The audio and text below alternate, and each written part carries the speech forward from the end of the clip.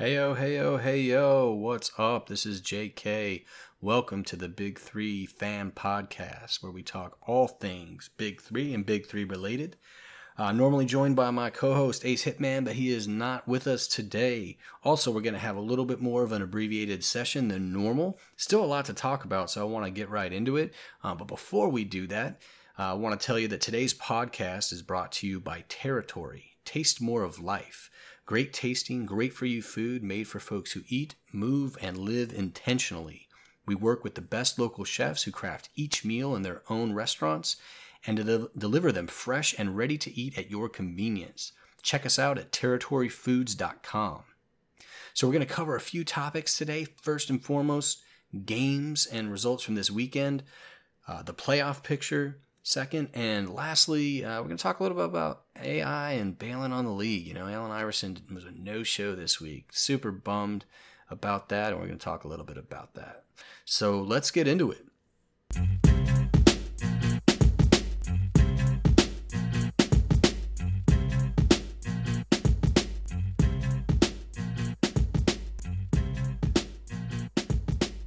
First off, games from this weekend. So it was a busy weekend in Dallas. Lots of action, and the playoff picture is starting to come into view. First game of the week was the Killer Threes and the Ball Hogs. Killer Threes ended up prevailing 50-40, bringing the Killer Threes record to 2-4 and Ball Hogs down to 1-5. One thing really of note in this game, and if you've been listening to the podcast, you know that I've been a big fan of Killer Threes. They've not had a consistent roster. Chauncey Billups, I think he missed the last two games, but he did show up for this one.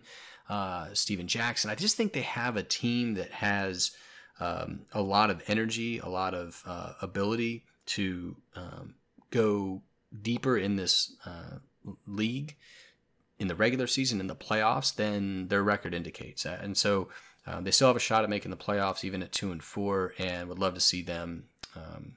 In the mix. Chauncey Billups scored only 8 points, but did hit his fourth 4-pointer of the season, which is really second to only Mike Bibby. So you can imagine if Billups was playing a little bit more, his impact would be far greater than it has been. Still a substantial impact. So Killer Threes over the Ball Hogs. Next up was the Three-Headed Monsters over Tri-State, 50-46. Three-Headed Monsters bringing it in at 5-1, which secures them a spot in the playoffs. They've clinched. Tri-State 1-5. Still a shot if things work out. It's a long shot, but it's still a shot for Tri-State. So interesting to see, again, a couple of teams lock up some spots, and still, even with the worst records, an opportunity for some of the teams that have not been performing that well. Next up was Trilogy, 51 to Ghost Ballers, 36. That brings Trilogy to 6-0, just the dominant team, standout team here in the league so far. Ghost Ballers, though, have been playing really well. They were 3-2. This drops them to 3-3. And even though the score was 51-36, this game was a lot closer than that score indicates. There was a lot of excitement in the game, too. I really enjoyed watching this game.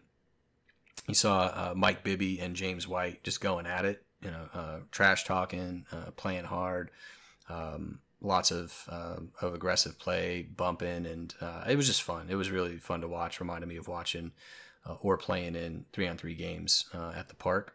So Trilogy, though, continuing their streak. Ghost Ballers still in great position to make the playoffs as well, and would be really exciting to see these two go at it in the playoffs.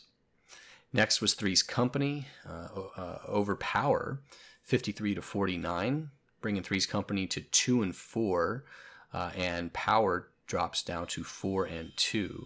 So this was the second week in a row, really, where the last game was super duper tight, and I think that's what we saw with this game. It's really tight, back and forth. One of my favorite players to watch in the league, Cuttino Mobley, was who plays for Power, was keeping them right in the game the entire time. Love watching Cuttino play. He brings tons of wisdom to the game, tons of his experience, and of course A little less of a gray beard than in previous weeks. I'm not sure what happened there, but still bringing that energy to the game for Power. So what that means, though, coming out of Week 6 is there's real opportunity heading into Week 7 in Kentucky to secure the final playoff spots. Probably at least the second, if not the third position, could be locked up this weekend. And it really just depends on what happens here. A bunch of scenarios where one team wins out, one team loses out, and the entire dynamic changes. So just at the highest level, Trilogy and Three-Headed Monsters are locked up, right? So they got the first 2 playoff spots. So who gets the remaining 2? If Ghost Ballers lose, the next 2 games, right? They're at 3-3 right now. That brings them to 3-5. And similarly, if Tri-State and Ball Hogs, both at 1-5, win out the next 2 games, that would bring either of them to 3-5 as well, giving them a shot at a playoff spot. So just one example of how any team could make it right now. And pretty much everything else is up for grabs, all the teams in between. So it's going to be a really interesting week. This is going to be a very telling week. Of course, it's an 8-week season, followed by 2 playoff games in Week 9, and then the finals in Week 10, August 26th in Vegas. So we'll see where it goes, but been great so far. Really pumped to see this level of competition, and also really excited for the playoffs. But the big story this week was Allen Iverson, right? No show in Dallas, no explanation whatsoever. According to everything that we've seen and heard, the league, the team, the fans, of course, had no advance notice that AI would be absent from the game. He didn't make any announcement. He didn't make any calls. He didn't do anything, right? And so the league had made an announcement, though, saying that they're going to launch an investigation to get all the facts in the case before taking any action or making any further statements. As a reminder, AI is the captain and coach of Three's company. Though he has not played much this year, he has been coaching the team. You may also remember that he did not play in Philly, and that was hugely disappointing to fans. So here's the kicker of this whole thing.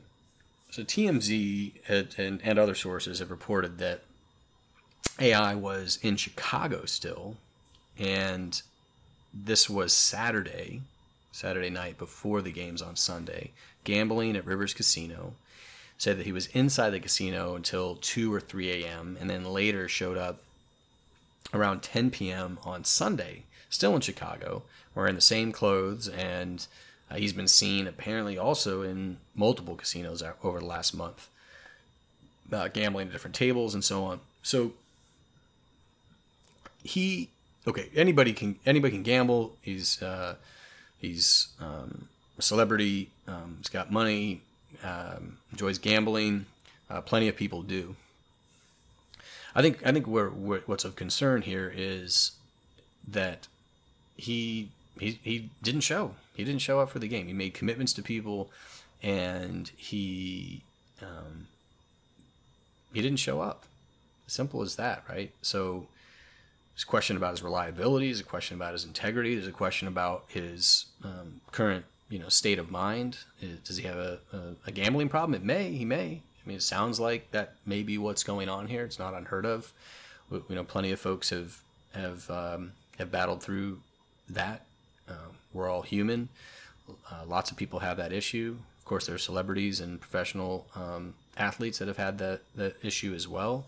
Charles Barkley being a very notable one, who's open about his experiences on that front. Michael Jordan has had some difficulty on that front as well. And again, I don't want to speculate as to what exactly is going on there, but you start to see some signs not following through on commitments and whatnot, as well as just the frequency here of the time he's spending in the casino, and it raises some questions. Only thing AI has said is this statement, which is, first and foremost, I apologize to Ice Cube and my Big Three family, my fans, and everyone disappointed by my absence in Dallas this past weekend. Now that's a nice apology, and I certainly appreciate that. would like to better understand some of the details. I think that AI owes fans some more explanation after having bought tickets and hoping to see him either as a coach or a player. And some level of openness and transparency beyond that which he's provided so far, I think would go a long way. I think he's a role model. He's beloved by so many people. And I think, and he may not even know just how much fans support him. And if he is going through something personally that has to do with gambling, I know that fans would get behind him and support him and provide energy to him to get through that. And if not, then I think he still owes folks some level of understanding of what's going on there. Because at this point, he's compromised his integrity to the point where I think fans just expect him to not be there. And it's going to hurt the league. It's going to hurt the team. It's going to disappoint fans. And that disappoints me just in general. I want him to overcome this stuff, whatever it may be. And clearly there's something amiss. So this raises another question, really, and that is... what do we do when we have these players that fans really want to see that really have no obligation to be there other than the commitment that they've made? And we've seen that certain players prioritize other things over playing in the big three, whether it's like pre-arranged things like what Chauncey Billups had, or things that are less clear, like what Allen Iverson's going through. How do you keep those players there so that fans get what they expect, so that you keep the entertainment level high, so you keep the competition level high? Now, I don't know for sure, but there were a couple of folks that were batting around different ideas, and even before the season, I think Brian Scalabrine, who's the captain of the Ball Hogs team, had told For the Win that he had an idea about having what he called a, quote, dream star spot for each team, where each team would be allowed to select a player who is only required to play once, but who could play as often as they like, right? So let's say if the league had a game in Los Angeles, right, that a team could have their dream player that comes on and plays just for that game in LA because maybe he played for the Lakers or something like that. Let's say Kobe Bryant, like the ultimate dream.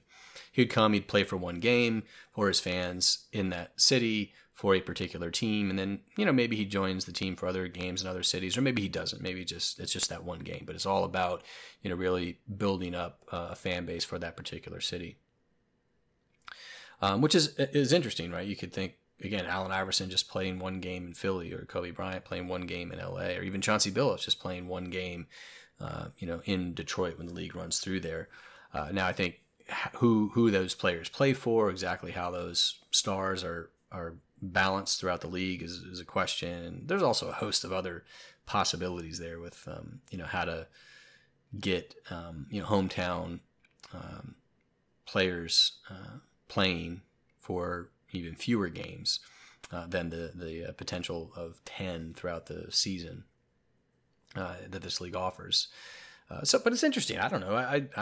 I'd be interested in that. I think one side of me says, I love the purity of having a team that is your team that's committed to playing those 10 games. And as a fan, as the league, as competition, you can rely on what that team construct is throughout the season. People could still get hurt or not play for one reason or another, but there's something very different between that and deliberately saying, we're going to add a impactful player at some point that is simply not on the roster right now. So there's something less pure about that kind of a move where you're adding someone using the Scalabrine idea or others. There's something less pure about it to me. So I understand both sides of it, but I'm probably more of a purist when I'm looking for just a consistent roster, barring injuries and illnesses and whatnot. But I would love to see Kobe Bryant play. I would love to see Michael Jordan play. I've said it before. I would love to see a ton of players play, even if it was just that one game. And so I would take all that stuff I just said, I would throw it out if you told me that I could see Michael Jordan join a 3-on-3 team and play, because he's just too competitive not to really bring it and have an impact. I know that. So Anyway, those are some thoughts about that. Again, big disappointment in Allen Iverson, and I really hope that he comes with some more accountability, comes with some more transparency and openness, and as we round the season out, that he fulfills his commitment to Ice Cube in the league, because you got to keep your word, man. You don't have much else than that. So, on that note, I want to say just overall thanks again to Ice Cube and the league for coming together and bringing around this high quality competition and entertainment to us. If you have questions, comments, ideas for the show, you can drop us an email at big3fanpodcast@gmail.com. That's the number 3. You can find the Big 3 Fan Podcast on iTunes, Stitcher, and TuneIn. You can also follow us on Facebook and on Twitter at Big 3 Fan Podcast. And the next show will be available a week from today, and we'll cover all of the latest and greatest from Big 3 games and news. So do good things, and we will talk to you soon.